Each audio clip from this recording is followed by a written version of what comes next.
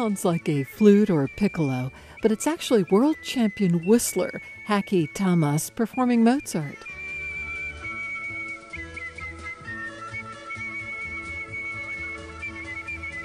But whistling isn't always an occasion to express happy melodies.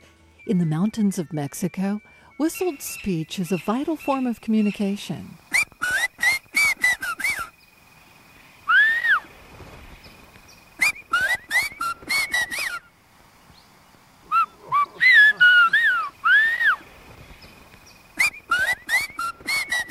But the use of this whistled language is dying away. I'm Sarah McConnell, and today on With Good Reason, whistling in the mist. He says, let's go back to town. I think he's had enough of it out here. He also said their lips are getting tired. They're not accustomed to the whistling the way they used to, so it's like playing a musical instrument. Later on the show, how one thin dime can lead to a small fortune, and a virtual visit to a city that's 3,000 years older than the pyramids. But first, Mark Sicoli studies a rare form of whistled speech, which is endangered in the few places around the world where it can still be found. Mark is a professor of anthropology at the University of Virginia. His 2014 documentary, Whistles in the Mist, won an Emmy Award for its presentation of whistled speech by indigenous people living in the mountains of Oaxaca, Mexico. It's an ancient practice that predates the arrival of the Spanish by many centuries.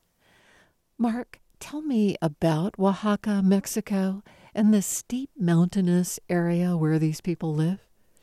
So this area is south of Mexico City and a little to the east.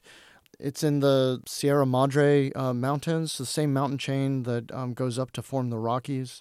And it's high, actually. In order to get there, we had to go over 10,000 feet and then drop back down to their village levels. There are neighboring communities that are a little smaller, 600, 800 people, that also whistle, but they whistle differently. It's a fascinating fact that the neighbors to Xochiapan, which also speak Chinantec, can understand each other when they're speaking, but not when they're whistling. How much a part of the speech is the whistling? The whistling is really just a fraction, right? It's purposeful. It's mostly for guys out in the field. Yeah, the whistling is still used by a few people out in the fields. That's its place, really, and across the town. The town is actually on a mountain slope, so it's if you want to go say hi to someone, you actually have to spend a half an hour climbing the hillside to get there. But you can whistle to them immediately and get a response. So people would use it around town to kind of communicate across this really mountainous landscape and out in the fields where people who are working in fields but out of sight from one another can still have conversations with each other about what's going on in their field and things like this. What amazes me from seeing your documentary film, Whistles in the Mist, is how nimble the whistling is. It's not just get over here or, the kind of summoning a lot of us do with our whistles or a cat call. There's language to it. So they actually whistle the language. The language is what's being whistled. You can shout in order to make your voice go further, or you can whistle. And what whistling does is it gets rid of a lot of aspects of the language. It gets rid of all the consonants, the vowels, but it leaves the melody. That's so interesting, you saying it leaves the melody, because so much of our language is melody, right? That's right. And the way the pitch moves, right, across syllables in a word. So give me some of the rudimentary whistling and show me how that matches how one might speak. Yeah, so I use the whistling to call my boys here. So I might whistle, and that's Silvio Re, which is the name Silvio, and then Re, which is a word that's used in Chinantec to mean it's the end. You say over because the other person actually doesn't have a cue that you're done. And with whistle speech, people are at a distance. They generally can't see each other. And they need to tell each other when they're done. So do it again. So, Silvio Re, right? Or I could say, Luca Re, right? So Luca, 2 syllables, has a high-low tone pattern, and then Re. How would you call somebody who also has a 2-syllable name, like me, Sarah? So Sarah and Luca would be whistled the same. So, It would be context. yeah, you would have to get it from the other aspects of the environment. Like the voice, you can recognize who's whistling as well. Did you have some examples from your film that you could play for me and then translate so I can see how people were doing this in the field? Yeah, I have some here. So let me play. This is a simple example first.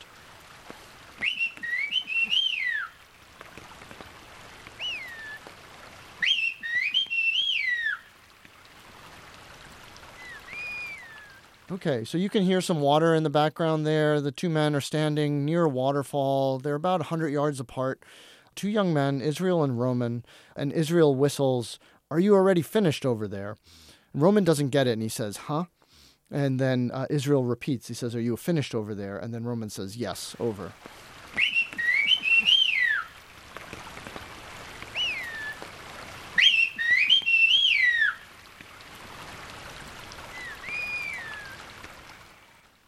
So let me play this this example. This is on the other side of a conversation. So on the last one, we were close to Israel. This time we're close to Roman.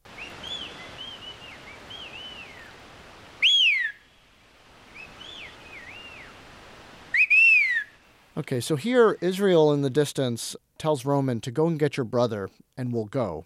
They had been talking about going off hunting. And he says, "Go and get your brother, Sixto, and we'll go, over." Roman doesn't get it and he says, "Huh?" Right? And then Israel simplifies. He repeats, but does just one part of it. He says, "Go and get your brother Sixto, over." And so he removed the "and will go." And then Roman agrees with him. He says, "Okay, over." People prefer to do one thing with their turn at talk. But in this case, Israel tries to do two things. He says, "Go and get your brother, and we'll go." And that created trouble in the conversation. It's interesting because Israel and Roman are really younger than the others who know this whistled speech best. It's sort of the province of the older men now, right? Yeah, it has been. So whistled speech is generally passed down from father to son. So all boys had to pass a test when they were 18 that they could whistle, more than a half a mile. If they couldn't, they would have to pay a tax. The village stopped forcing it this way. What we have now is we have a couple of people who happen to learn it from their fathers, and then there's elder men who know it but don't really do it that much anymore. These same men that David and I worked with when we were producing the documentary were carrying walkie-talkies with them to communicate across the rugged landscapes. Oh, now. Of course. Yeah. Right? Yeah, electrification has changed the whole ecology there such that whistling isn't as important as it used to be because, there's internet cafes where people can chat with each other across their computers. How long do you think they've had whistled speech? What's your guess? This is a good question. And of course we don't know because language doesn't leave fossils. What we do know is that it was widespread in Mexico and in other areas of the world. So whistle speech can be found on every continent. In fact, the Canary Islands, there's a variety of Spanish that is whistled there in the Canary Islands. On the other side, really, of the Mediterranean and Turkey, there's what's called the bird language. There is a whistled form of Turkish. Also Greek, there's a whistled variety of Greek. There's whistling across Mexico. So Chinantec is one, but there's also whistled Mazatec. There's whistled Mixtec. There's whistled Zapotec. So are these whistlings much different? When you hear, let's say, an Alaskan whistle versus a Mexican, do you hear something different? Oh, absolutely. The systems are very different. So there's two ways that languages get whistled. So some languages have tones, like the Chinantec. It's a tonal language. There's 7 different melodies that you can put on any word. Show me what a tone is. Yeah, so take this word. This is from a language called Zapotec. Stone, which has a high tone, and then stone with a falling tone. Right? So this would be que and que in the spoken language. You can have a high falling, a mid falling, you can have a mid rising or a low rising. So languages like English and Yupik Eskimo don't have tone. And so when people whistle them, they're whistling the melodies of the words just on the differences in pitch between vowels. So if you look at a vowel like ah, that has a lower pitch than a vowel like e, right? When I say near and far, you can hear that near has a higher pitch than far, and if you were to whistle it would be like.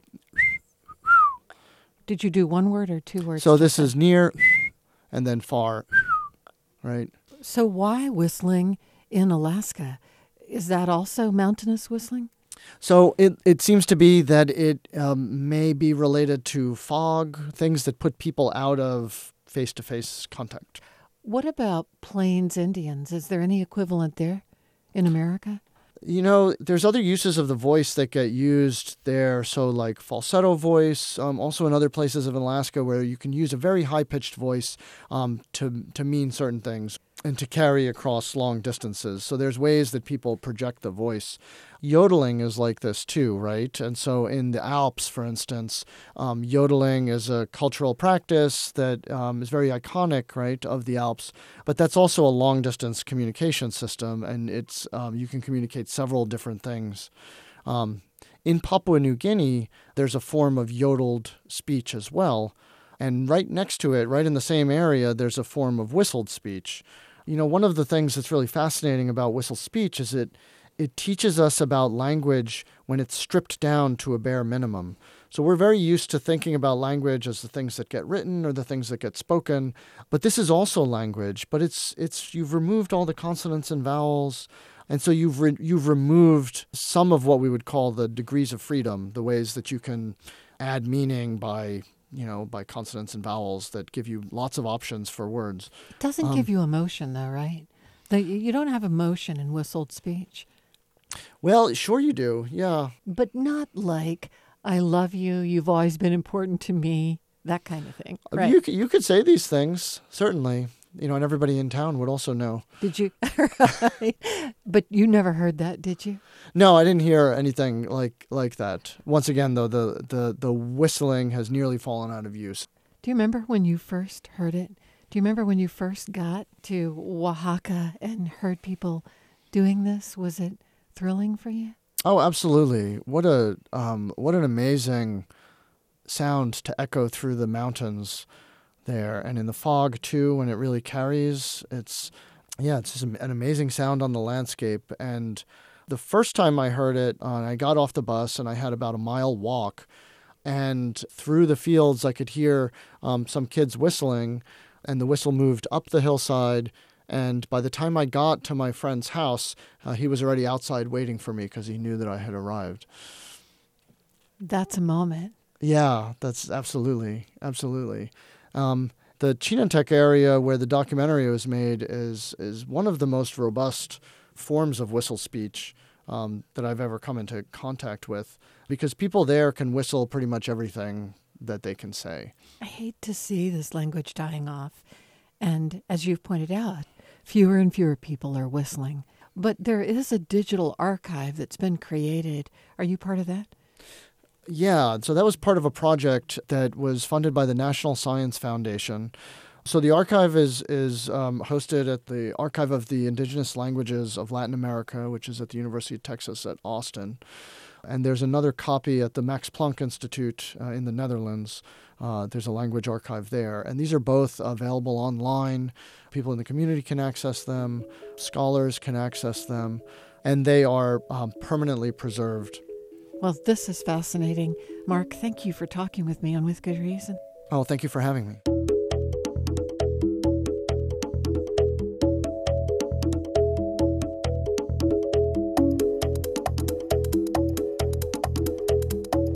Mark Sicoli is a professor of anthropology at the University of Virginia. For a link to the archive of whistled speech, go to withgoodreasonradio.org.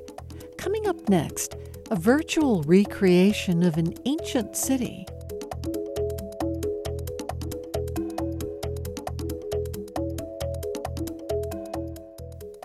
Nowadays, no distant or exotic locale is out of reach thanks to the aid of virtual reality. All you have to do is don a headset and you can walk the Great Wall of China or scale the pyramids of Egypt. But those who make the simulation still aren't satisfied. John Last tells the story of an international team of researchers who are going to some unusual places to recreate the perfect ancient experience. When you walk into Psycho Diallo's ancient city, he wants you to smell it. Well, certainly all the bad smells. Diallo is an engineer, and he's part of a team behind a new immersive virtual experience at Old Dominion University. Together with the Virginia Modeling, Analysis, and Simulation Center at ODU, he's built a walking tour of a 9,000-year-old Turkish city called Çatalhöyük. So why does he want his visitors to smell Çatalhöyük's sewage? We tend to experience and remember our home countries through smells and sounds. So we wanted to help the person experiencing Çatalhöyük maybe understand what it would have smelled and sounded like in addition to what it looked like. So Diallo made his ancient city smell like it should, like the garbage ancient families dumped in their alleyways. Not only that, Çatalhöyük is in central Turkey, so... We tried at least to make it really, really hot. But even though visitors were packed in by space heaters and assaulted by nasty smells, they were treated to much more than just a smelly, sweaty trash heap. Diallo offered his guests tea and ancient Turkish delicacies, and took them on a virtual tour of the city built 3,000 years before the Egyptians built the pyramids. Our goal was to really try to give you a sense of immersion that doesn't rely on just the visual. It is sort of trying to push the idea of virtuality to its natural conclusion, which is to make it undistinguishable from real life. Overall, it's sort of seeing ourselves in the past. It's like time traveling, which makes it fascinating. Çatalhöyük is a fascinating city to study, not just because it's so old, but because it's so mysterious. Archaeological records suggest that, trash heaps aside, Çatalhöyük was, for almost 2,000 years, a kind of utopia. Tools and fields and cows and food were all shared collectively. Extended families gathered around communal clay ovens and crafted tiny idols of a benevolent mother goddess. The trash heaps in the alleyways reveal something else as well. The people's houses were meticulously clean, decorated with stylized drawings of horses and cattle and family members' handprints. It all sounds quite nice, really. But then... all of a sudden, the city disappeared. Çatalhöyük just ceased to be. And as to why, well, no one knows. So part of using the simulation, we hope it will help us explore the reason why it gradually disappeared.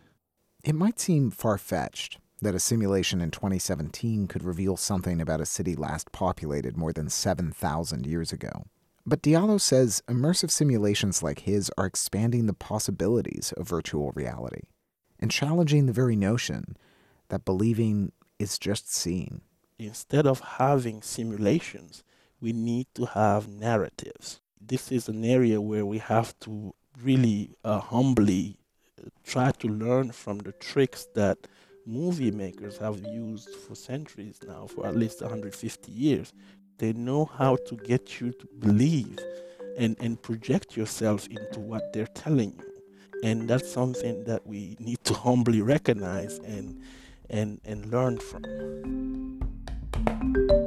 Now, Diallo might have something that Hollywood storytellers don't have. The smell of Çatalhöyük's garbage.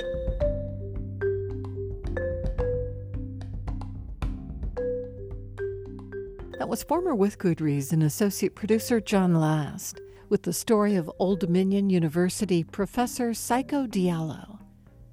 Coming up next, One Thin Dime.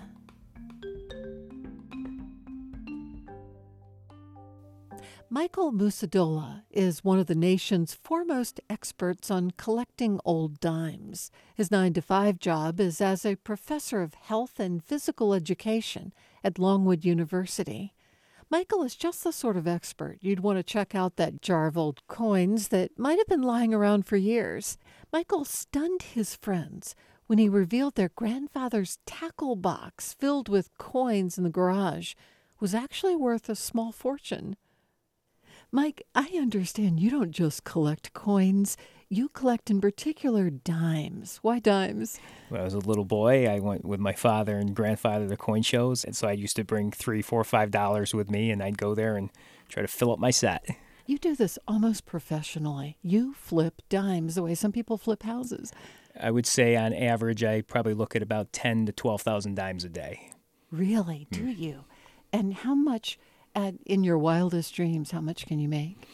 Well, I think somebody who has researched it and knows what they're looking for in any particular day might make $5,000 in a single day. And that all depends on what you have spotted that somebody else didn't see, and then knowing the value of it, knowing the market, and being able to flip it.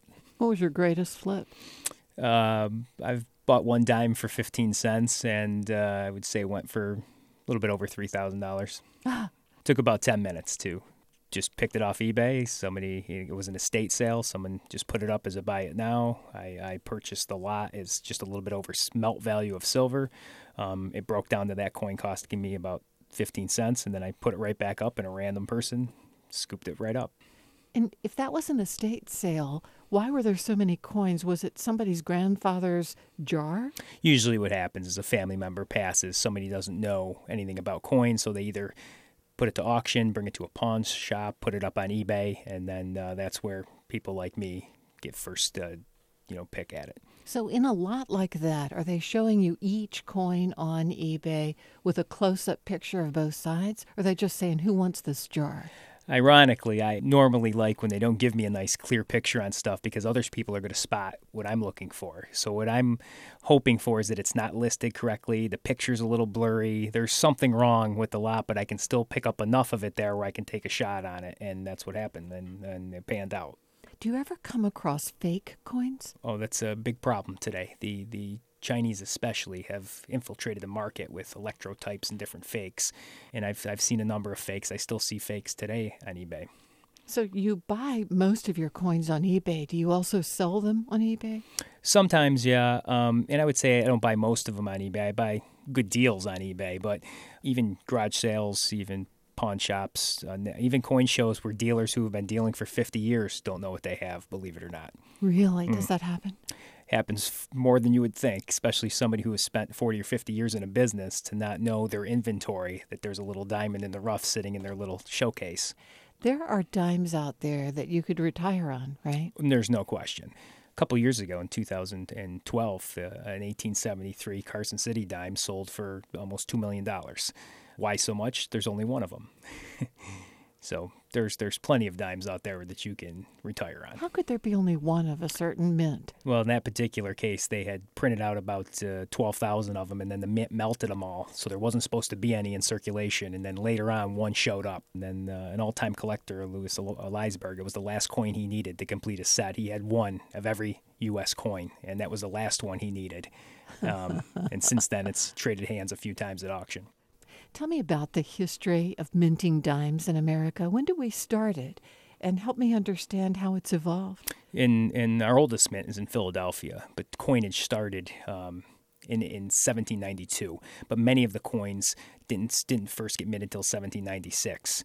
There were different mints, so Philadelphia and Denver, San Francisco. With each mint, they put their mint mark on the coin. So if it was in San Francisco, there'd be an S on it. If it was in Philadelphia, there'd be a P. Denver would be a D. Carson City, CC. Were there dimes in the 1700s? Oh, yes, yeah. Different design than they were. I mean, we went from a bust of Liberty on the dime to the seated dime that I currently collect, and then to Barber dime, to a Mercury dime, and then Roosevelt that we have today. The seated dimes, out of all my dimes, that series I'm passionate the most. What does that mean, the seated dime? Well, I have a few here if you'd like to take a look at them. I'd love to.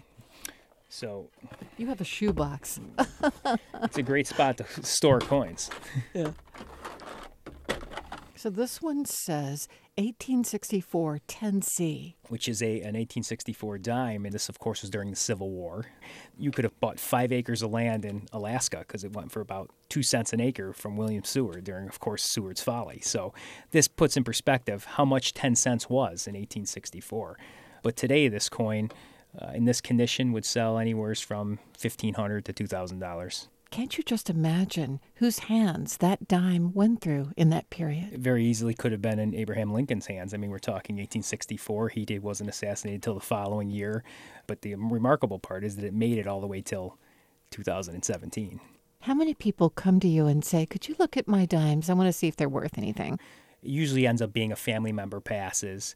I feel bad, too, because almost always it's one of two things. They either have a fortune there or they don't have that much and they think that they have a lot. Tell me a story where somebody had a fortune and hadn't realized it. It was in a garage. There was a wheelbarrow, and it was a fishing tackle box with some coins in it. And I went through it, and I said, I wouldn't put that out on the garage sale. And they said, well, I go, how much were you going to put it out for? And they said, about $75. What do you think? And I said, I was thinking more like $25,000. And they, of course, were floored, thought I was kidding. And I said, well, I'll give you $25,000, and then you'll know I'm not kidding, and then we can all just be done with this. And they said, are you kidding? And I said, I'm not kidding. And they ended up getting, I would say, probably about close to $30,000 when it was all said and done, as we helped them sell it to different people. So how do you think those coins got into that tackle box? I think the grandfather had passed away about 20 years earlier. And I think that the grandmother wasn't into the coins, obviously, and was cleaning out the house. And probably it ended up in the tackle box. And then when she passed away, one of the kids probably was cleaning out the house and moved them into the garage. But do you think the grandfather had collected, or this was just change? There's no question. And I've had other stories where just by looking at the collection, I can tell if they have more that they haven't found yet, which has happened a number of times, where I'll look at the collection and I'm saying, listen, something's hidden in your house. You need to go back there. And it's happened more than once. You are a very popular friend. when you're just handing out, free money and not getting anything in return, of course, they love it. Do you make more than your professor salary doing this on the side? I would say if I wanted to retire from teaching, which I enjoy doing and I don't want to do that, I could comfortably live off selling coins if I wanted to. That's so interesting. Well, Mike, if I find a can full of coins, I'll know who to turn to for advice. Thank you for talking with me, and with good reason. I appreciate it. Thank you. Little old dime, you're my last chance to find her. Michael Musadola is a professor of health and physical education at Longwood University. Let me tell her I'll always This be is waiting, With Good Reason. We'll be right back. just in case things don't work out with someone new. Little old dime.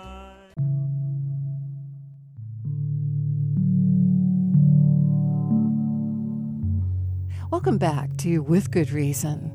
We start with a musical mystery and the obsession of a lone British insurance agent and the discovery of missing pages of musical history.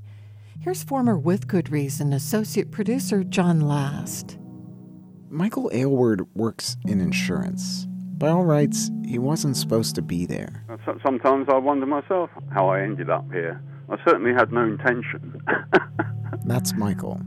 Recently, he found himself at the end of a decades-long journey, at the threshold of a yet unexplored vault in the basement of London's former gramophone company. He takes a deep breath, and then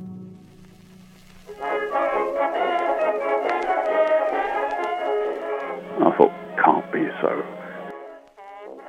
all around him are thousands of pristine vinyl records, never before played, long thought lost. It's just a knee-jerk, sharp intake of breath, because you think, it really hadn't been touched for over 100 years, this thing. There were the clarinets of Rasputin's St. Petersburg, the missing music of post-war France, odes to Polish rabbis, long since past. As though, you had a lost child who had suddenly kind of returned home, safe and sound. What Michael had found was the missing link of a musical tradition as old as the idea of Europe: the lost recordings of klezmer music.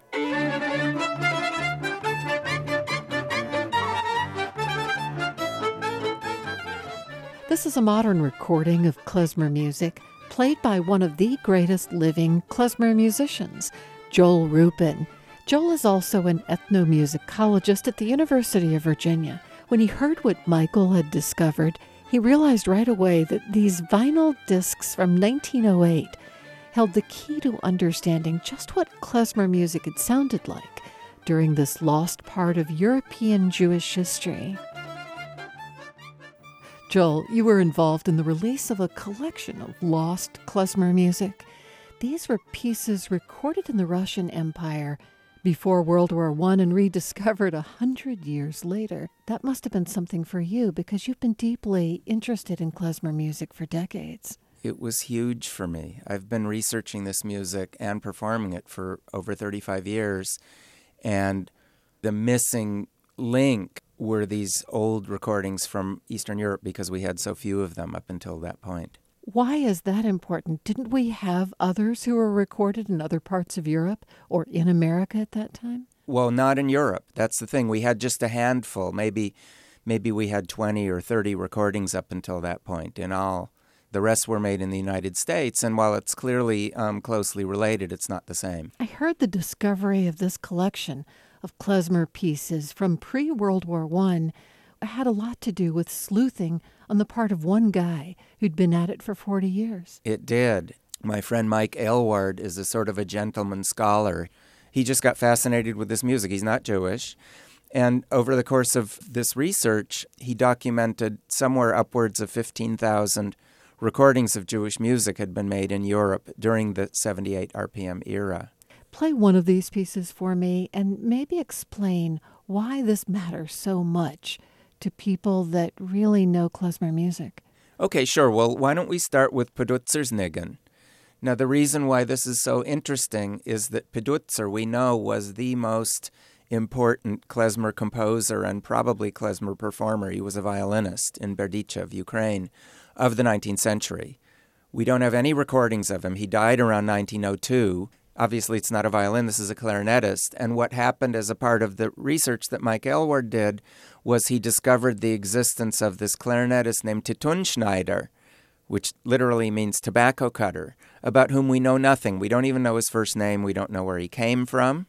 And he represents sort of the missing link. It's really an archaic style of clarinet playing that sort of predates the recordings that we knew, for example, from the United States. It's a very vibrant sound with a lot of vibrato, but it's not even or smooth the way we're used to hearing clarinets nowadays. And there's all kinds of little chirps and note bends and swoops and things like that, and little variations that we don't hear in later klezmer recordings.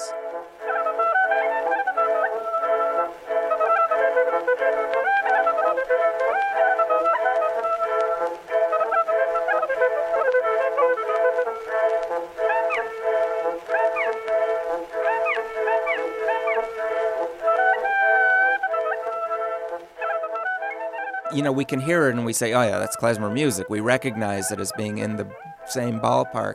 It's a much freer approach to the melody, I think, is part of it, and especially this recording.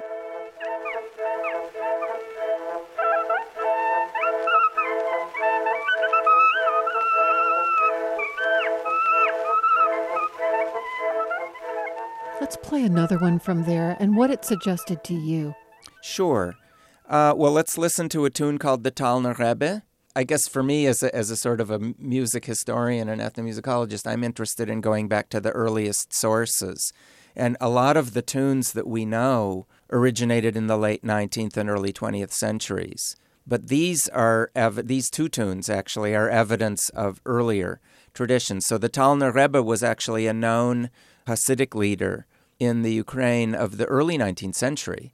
So this is something that goes back probably to the maybe 1830s or something like that. And it's also identifying a melody as having been within the sphere of this one particular religious leader, which is quite interesting.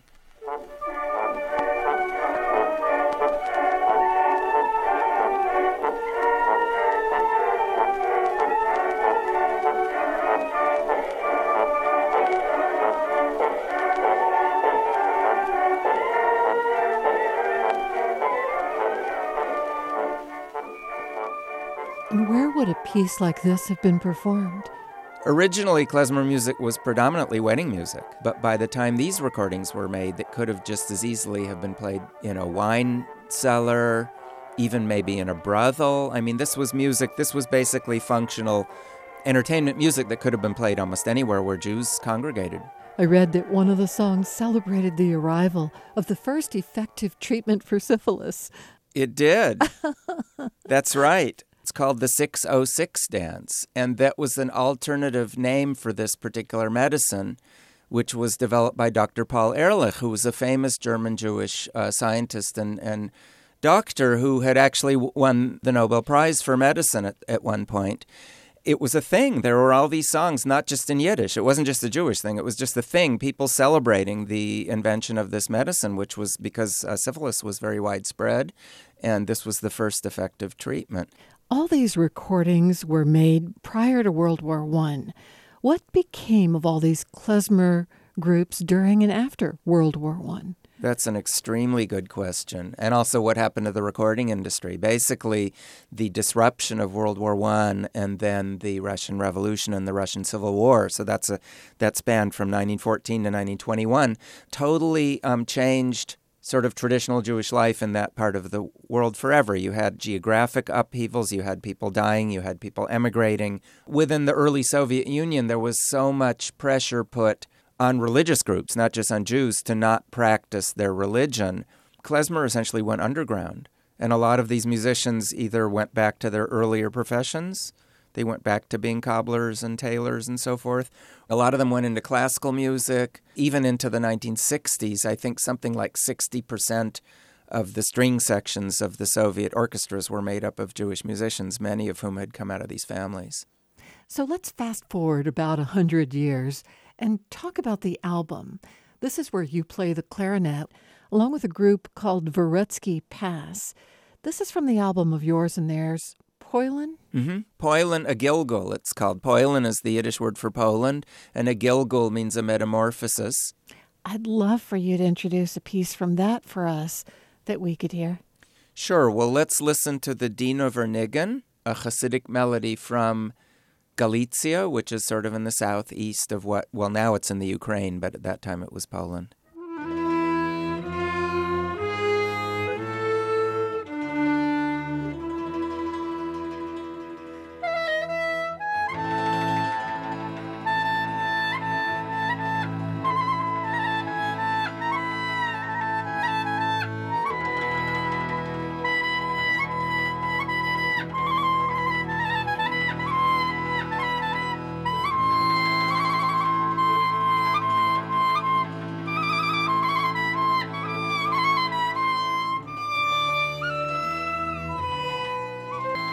This part is so human voice-like. Yeah, well, it's really vocal music, so you have to play it that way on the instrument. That's what all those little inflections are.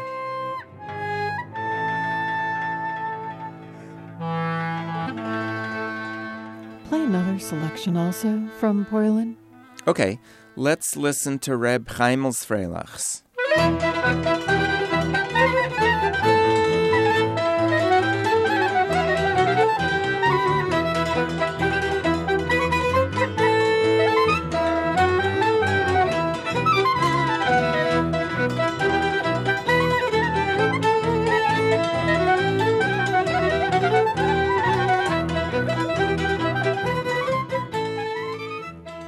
Yeah, so the music that we took and put together into this suite, really, called Poilin, it's sort of the confluence of two different things. First of all, Cookie Siegelstein, who's the violinist and the leader of Dvoretsky Pass, is a daughter of Holocaust survivors, and they came from a little neck of the woods called Dvoretsky.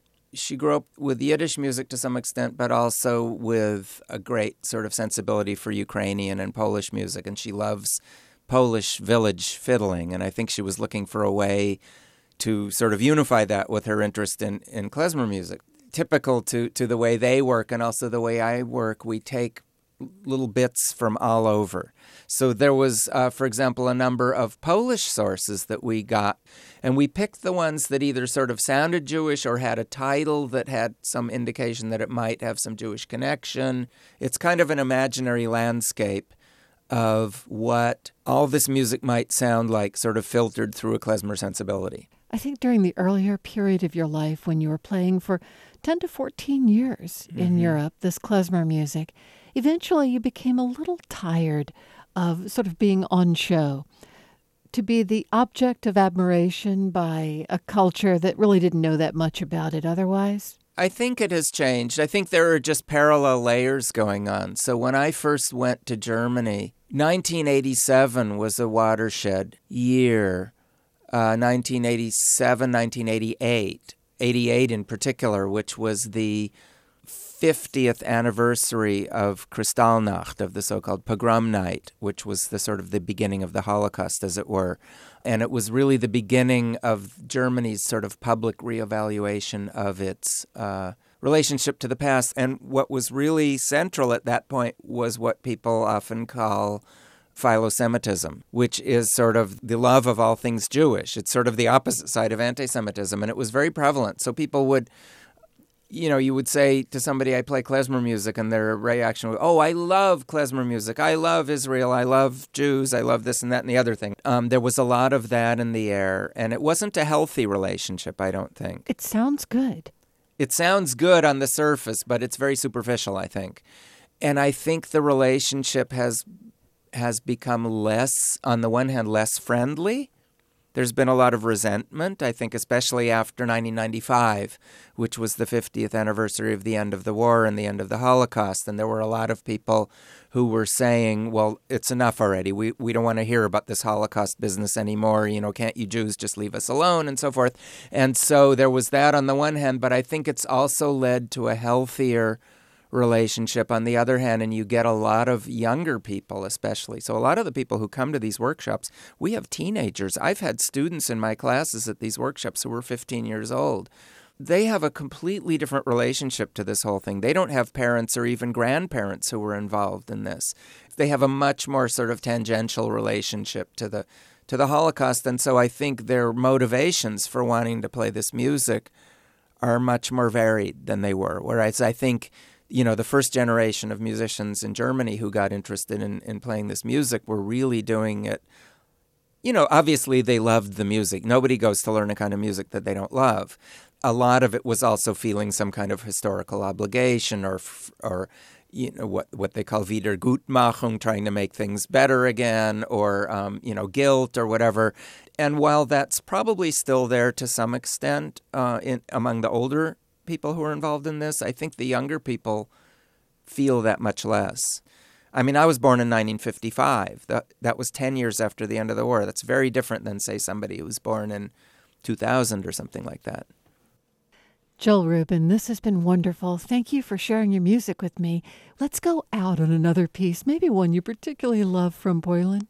Oh, sure. Well, since we've been playing mostly the Jewish side of the Poilin project, I thought it would be apt to go out with something really Polish sounding. So let's listen to this one. It's called the Hutzelkin.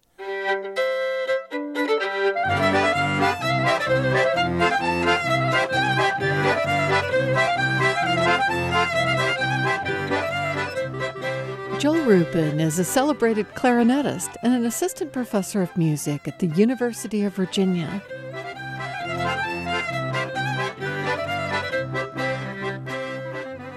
Working-class Americans used to love opera. Verdi, Gounod, and Donizetti, the great composers of opera. Opera was once one of America's favorite art forms, and it was affordable. So what happened? Catherine Preston is the person to answer that. She's a professor of music at the College of William and Mary and the chronicler of America's long-forgotten love affair with opera. Catherine, you write that Americans once attended opera performances the way we go to the movies now. Can that be?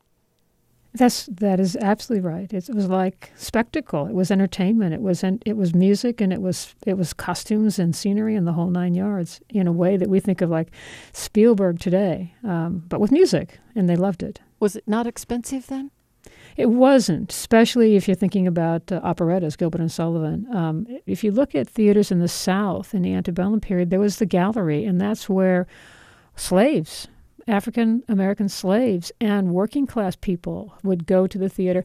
And then the middle class would be in the different part of the theater, what we think of as the orchestra section today, or there would be boxes for the upper class. So the theaters themselves were stratified in terms of audience, but there were always different socioeconomic groups patronizing these companies. But they would see opera. What kind of operas? Well, they would see English translations of the Continental Fare, so meaning Bellini's La Sonnambula, the Sleepwalker. This was one of the most popular operas in America in the antebellum period.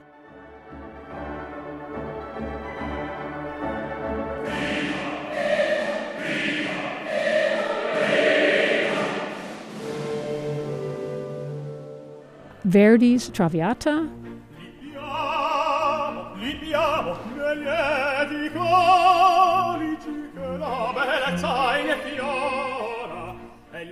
Donizetti's La Fille du Régiment, so the Daughter of the Regiment.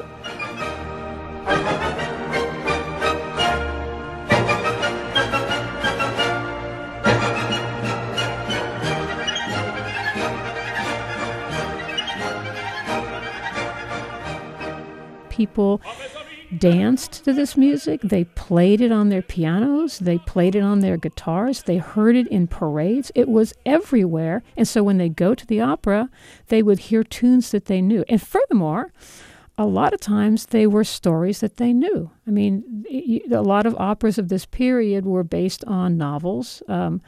Same way people today write musicals based on popular plays. How long did this American love affair with foreign language operas last? That's a great question, and it is a question that I asked myself for about 5 or 6 years. I wondered how we got from what I was finding, this place of opera in American culture that was just ubiquitous. How do we get from there to where we are today? And I finally discovered that it happened in 1873 with the crash, the Panic of 1873, which was the worst economic crisis in American history up to that point. When the crash happened and people found themselves out of work, they didn't abandon entertainment because people want to be distracted in times of economic crisis. What they started to move away from was expensive entertainment. The prima donnas for these companies were among the best prima donnas of Europe, and they were expensive. In fact, Christina Nielsen, for example, is a name who's still known today, was being paid $1,000 a night in gold to perform. People just went, oh my gosh, these greedy canaries, how dare they? And that was the point at which the American love affair with foreign language opera just disappeared and never came back. And what took its place in opera? Well, in opera, what took its place was English language translations of the same repertory that the Italian companies were doing.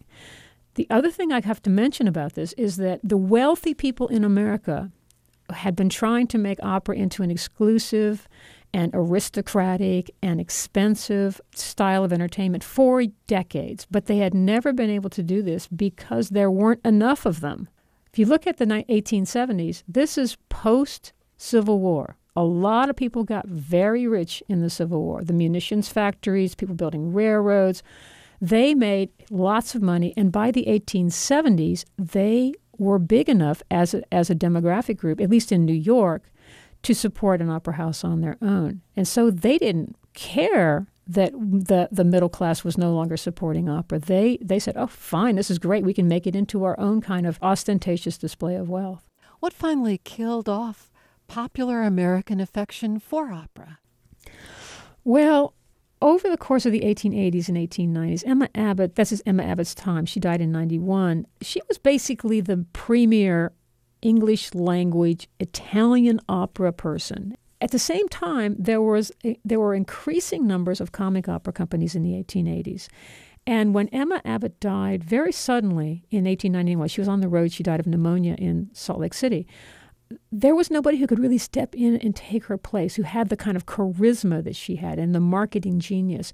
And that kind of opened the door to this incredible bifurcation of culture. Pop culture, which is operettas, some English language operas, and popular theater, basically. And then on the other end were the foreign language opera, which was now considered either edifying by some people or expensive, exclusive, cosmopolitan entertainment by the wealthy. And it's never really changed since that time. This happened in the 90s and then became solidified by the turn of the century. Well, Catherine Preston, thank you for talking with me on With Good Reason. Well, thank you. I enjoyed having this conversation.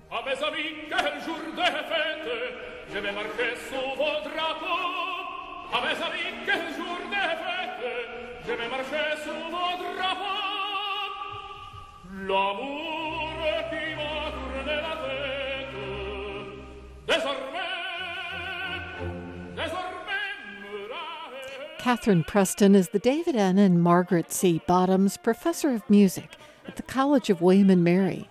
Major support for With Good Reason is provided by the law firm of McGuire Woods.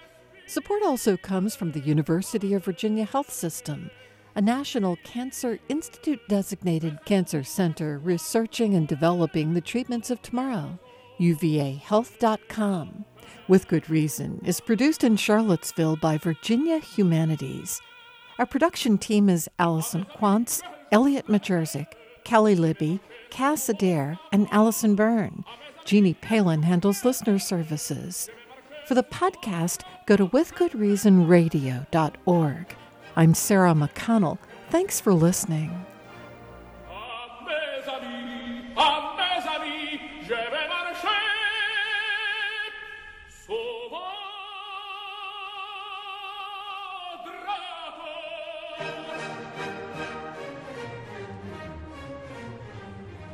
Camarade est amoureux et c'est un boussole que